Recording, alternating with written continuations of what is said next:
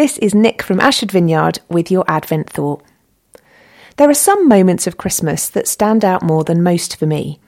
The faces of children at the moment the lights are turned on the newly decorated tree. The wide eyes and smiles on Christmas morning at the moment of seeing the presents laid out and ready for exploration.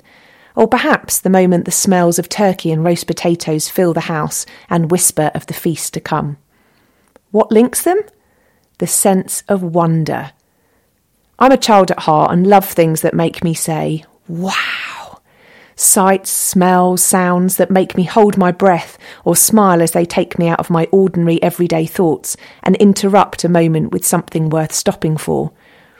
I recently read someone describe wonder as the moment you witness something beautiful and bigger than yourself and know without a doubt that you were made for more. It rescues us from the ordinary. For me, the Christmas story speaks of this very thing. A baby arriving on earth with a mission to rescue mankind from the ordinary and instead point to an extraordinary and beautiful picture of love, acceptance, enoughness and purpose. I imagine there was much awe and wonder on the night that Jesus was born in the big moments, like when the shepherds saw a whole choir of angels, but perhaps also in the quiet, intimate moments, like Mary looking into the eyes of her newborn baby for the first time and knowing deep in her heart that he was a gift straight from God. This Christmas, it's easy to be bogged down by the government updates, the guidance and the things that just aren't the same. But let's not forget that there are still whispers of wonder all around us just waiting to be discovered.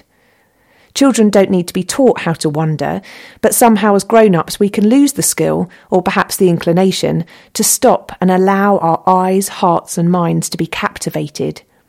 Things that come with sparkly lights and beautiful wrapping, yes, but also an invitation to explore the story of a baby born with a message that you are seen, known and loved by the creator of the universe. That's pretty wonderful. Thanks for listening to our podcast today, and we hope you enjoyed it.